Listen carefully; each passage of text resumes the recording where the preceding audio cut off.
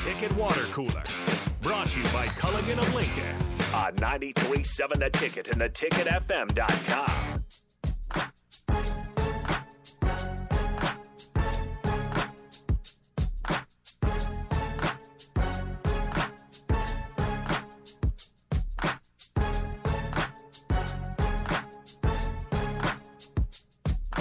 This is a pretty good song, as we know. Nate, a very big fan of 50 Cent and all of his work. And if you're on the Sutter Heyman video stream, I've got my blender bottle today. Might be a little Kool-Aid in it. No liquor in it. Seems like I don't know if that'd be allowed. I mean, it'd be hard to find out, right? I mean, that's how you do it. We're drinking the Kool-Aid today, Buck. Yeah, we sure are. At least some people are, and I don't mind doing it once in a while. It's kind of fun. But I'm really determined this year not to add to my win total, especially during the summer once I get there, because that's when I really start to buy in. You're gonna do it again. That receiving votes bet, though, we talked about it the other day.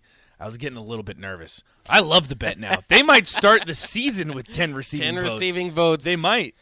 Or I'm going to eat those chicken wings. They're going to be the best chicken wings I've ever tasted. We have a chicken wing bet that as Nebraska goes to take on Oklahoma, or actually welcomes Oklahoma into Lincoln to take them on, that Nebraska will have at least 10 others receiving votes. It's a very nice college football bet. Not ranked. That's probably out of the question. No. That's why we're going with others receiving votes, and I think that they're probably not going to have that many votes, so we'll kind of see how it plays out. Buck. Some chicken wings on the line. Like I said, you're a big fan of 50 Cent, but that's too early for today. We're going all the way back to 1994. Regulators! You ended up saving it. It was a clear black night, a clear white night. There we go. That gets the nice 1994 vibes in here. Yes. We're doing this series in no part due to the new Day by Day film that started in 1993 and will go up to maybe it is exactly because of that, because that got me jacked up in the spring game. I do like that. And by the way, 30 for 30 can kick rocks. Because, for a long time, Nebraska fans have been calling for a 5-year dynasty run. It's got all the stories. This is why I'm going through it day by day here for you. It's got just all of these different great stories inside, great and dramatic, tragic, all that stuff inside this 5-year run that we're going to go through right now. And Nebraska football fans have wanted a 30-30 for years, but instead they go to Miami or wherever they all else want to go to. And Miami has like 4 now. Yeah. Including like the Notre Dame Miami one. Yeah. They have 2 the U's, and there was something else they had. But I will say, Buck, you're entering very dangerous territory to be talking about a national championship team the same day that the FPI ranking is out that Nebraska's going to win the division. So if you're not ready to run through a brick wall yet, not drinking the Kool-Aid, listen to this segment. Yeah, you might be drinking the happened Kool-Aid before here in Lincoln. You might know. We went over 1993 yesterday. Of course, Nebraska fell short to Florida State in the championship game. Sophomore Tommy Frazier couldn't quite get him with a hump. Trev Alberts was getting sacks against future New York Knicks point guard and Heisman winner Charlie Ward. But now Trev Alberts, so awesome. It's just cool. Trev Alberts is now graduated, though. He's moved on. He took his butt kiss on to the NFL, drafted by the Colts, actually. Oh, yeah. But you're not probably too excited about the rest of his career, as he had a kind of injury-riddled career. That didn't last too long. But anyways, his college career was great, but he's out the door. Now Nebraska moves on, and in 1994, they have unfinished business, which we talked about the other day. It's Tom Osborne's 22nd season. Again, the day-by-day movie that's going to come out is going to be from 93 to 97, I believe. But what they really could do is have a prequel back in the 70s, because this is truly new. The Tom Osborne story is that he was the offensive coordinator for the national championship teams in 1970 and 71 under Bob Devaney. Devaney did another year, I believe, 1972, and then Tom Osborne took over and just never could win the title. Had chances in 82, 83, and then as we went over in 1993 as well, but fell short. So this was a big year of unfinished business. They opened up the season against West Virginia at Giants Stadium in the Kickoff Classic in East Rutherford, New Jersey. This was big because West Virginia was undefeated the previous season and didn't get the opportunity to play in the championship game. And Nebraska beat them 31-0. Yes. No chance. Now, I love that. I love to hear that. And so they moved on. They played Texas Tech a little bit later in the non-con. Unfortunately, lost safety Mike Minner for the year. So a little bit of something to overcome there already. You remember Mike Minner from the Panthers?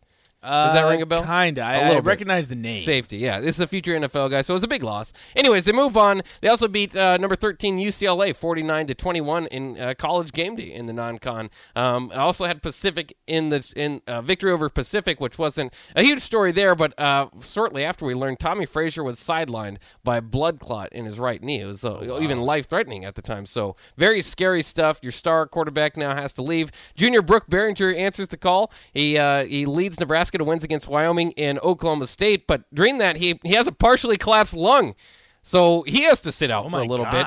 And then walk-on Matt Turman, known around here as the Terminator, stepped up to lead Nebraska for victories against Oklahoma State and number 16 Kansas State in Manhattan.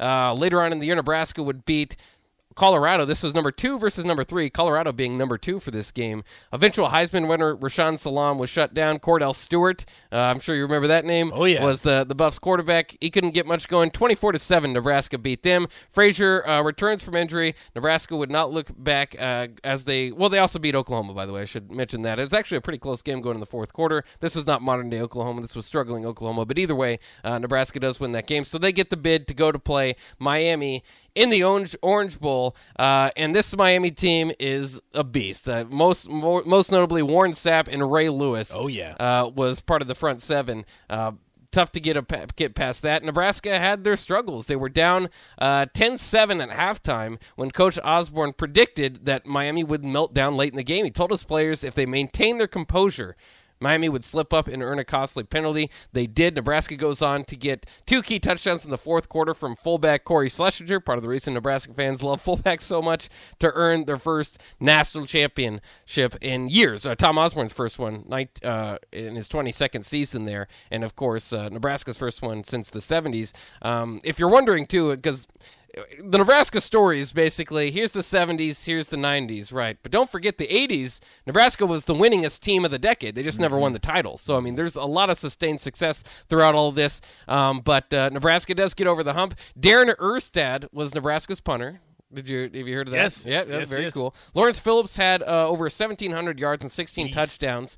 He had some Heisman votes. They're running behind a nice pipeline there. Outland Award winner Zach Wiegert and Brendan Stye kind of led that group. Blackshirt defense was led by All-American Ed Stewart. Barron Miles was on that. There's a lot of guys there. Interestingly enough, Nebraska played number 3 Miami in the Orange Bowl because number 2 Penn State was undefeated. But they're in the Big Ten, so they wanted to play number 13 Oregon in the Rose Bowl to try to claim for a national championship, because the Rose Bowl for the Pac-12 and Big Ten always used to supplant this alliance that the rest of the group had that was going to have number 1 versus number 2. Really? Yeah, and that would go on for years still, which is why Big Ten loves the Rose Bowl so much. It doesn't really make any sense. It costs them a chance at a title here with Penn State, to be completely honest. Also before the season, a few other just fun notes from 1994. In 1994, it was announced that Texas, Texas Tech, Texas A&M, and Baylor would all join the Big 8 as the Southwestern Conference was breaking up. So going into that season, we kind of had an idea of what was going on there. I mentioned Rashaan Salam won the Heisman for Colorado. Also there in New York was Steve McNair from Alcorn State. Yep. Kerry Collins from Penn State. Collins. Kachana Carter, his running back as well. And Warren Sapp finished 6th. He was also there in Miami. Lawrence Phillips and Zach Wiegert, as an offensive lineman, both received Heisman votes. The other interesting note about 1994, there was a prohibition against the use of 2-post goalpost, and it was deleted in this year, reversing a 1985 rule. So, there's kind of the single up the middle goalpost that they were trying to make everybody do, but they allowed it back. So LSU took advantage, and they had 2 posts in the Tiger Stadium late in the 1993 season. Florida State and Washington State also followed suit, so some teams wanted to get back into that. Also some fun from 1994. How about top movies? Forrest Gump, Shawshank Redemption, Pulp Fiction, Lion King, and Dumb and Dumber all released in 1994. Movies. Yeah, great movies, and Regulators. So. And Regulators, yeah. There's a whole list of songs too that we probably could get to as well, but I just like a little bit of history here as history with going. Bach. Yeah, a little history. Your tailored history towards Nebraska. If you had to teach a history class, is this what it would be? Oh yeah, absolutely. I'd look into Nebraska. it even more. Yeah, a whole a college education course. I mean, I'd make you have tests. And I would say now would be a good time to come out with a Nebraska 30 for 30. Yes, because I feel like a lot of people, at least around my age, don't really know too much about Nebraska. I mean, unless you're from around here, you don't know kind of their dominance, and it was literal dominance. So this would be the best good time would I'm have been with when you. Scott Frost was hired, to be honest. It's died down a little bit, but it's still like I said, it's time. It's been time. People like this thing continues to get crazier as it goes on. Of course, I left out a lot of details here in a quick wrap up, but yeah, I mean, like this year was Tommy with the blood clots. You lose your best player throughout most of the season. Brooke Behringer steps up in his place. He gets hurt, so you have to go to a walk-on quarterback to help win. That Colorado team, very highly regarded, as I mentioned, won the Heisman that year. Cordell Stewart, they actually had one of the best plays in college football history. If you remember Cordell Stewart throwing the Hail Mary to beat Michigan in the Big House. Yep. That was even that season. Also of note, too, Penn State, who, like I said, was number 2 ultimately and would not play Nebraska. As far as like letting up on opponents, this was a bad year for that because Penn State was like fighting with Nebraska all year. Like they're the 2 undefeated teams to get to the top, and Penn State beat Indiana, and they had them beat, so they pulled their starters. Indiana scores a touchdown, not too big of a deal, but they also score a touchdown on a Hail Mary and then have a 2-point conversion with no time left. I don't even know why they went for 2, just to make it look closer. So Penn State ended up only winning that game by 5 with their starters pulled, and that might have contributed to them staying number 2 in the rankings and never getting up to number 1. For what it's worth, they entered that week number 2. That was when Nebraska beat Colorado. That was a huge win for Nebraska, so I don't think it had much to do with it, but it is a kind of a cautionary tale of, maybe need some style points. Yeah. Also, go ahead and text us, Starter Heyman text line 402-464-5685. I want to know what the downtown scene was like. Oh, I know. After a national championship in 1994, because that had been, 23 years?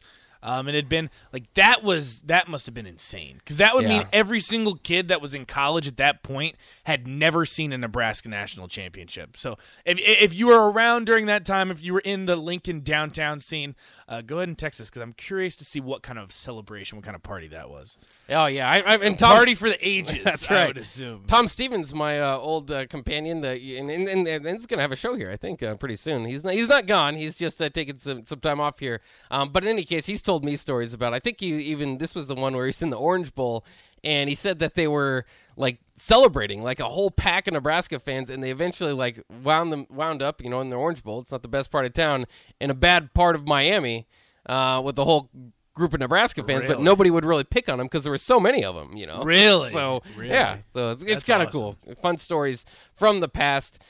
Jory said, I heard the light poles were down on O Street and mayhem everywhere is what I was told. I would imagine. So I was 4 years old at the time. Also, shout out to Jory. I saw him at the gym today. Oh, did you? So maybe next time we'll have something to talk about. What was it like in 1994 partying on a national championship? Yeah, somebody else says it was one big party downtown. I bet it would be. I mean, that would be crazy. Block off the streets. Unfinished business. No more. Nebraska finishes it. Someone needs to come out with a shirt, just unfinished business. Yeah. Oh, that's awesome. That is a great slogan. Out of all the slogans that you could have, that's awesome. That's good stuff. And for what it's worth, like Ray Lewis and Warren Sapp were huffing and puffing by the end. I mean, they were tired. They had their hands up. I mean, that's a great front seven, all time front seven. I don't know what else to say about that. If you know those names, you know what I'm talking about. Maybe we'll recap some of your guys' thoughts. Keep sending those in, and we'll be back to round out the Ticket Water Cooler here on 93.7 The Ticket, brought to you by Culligan Water.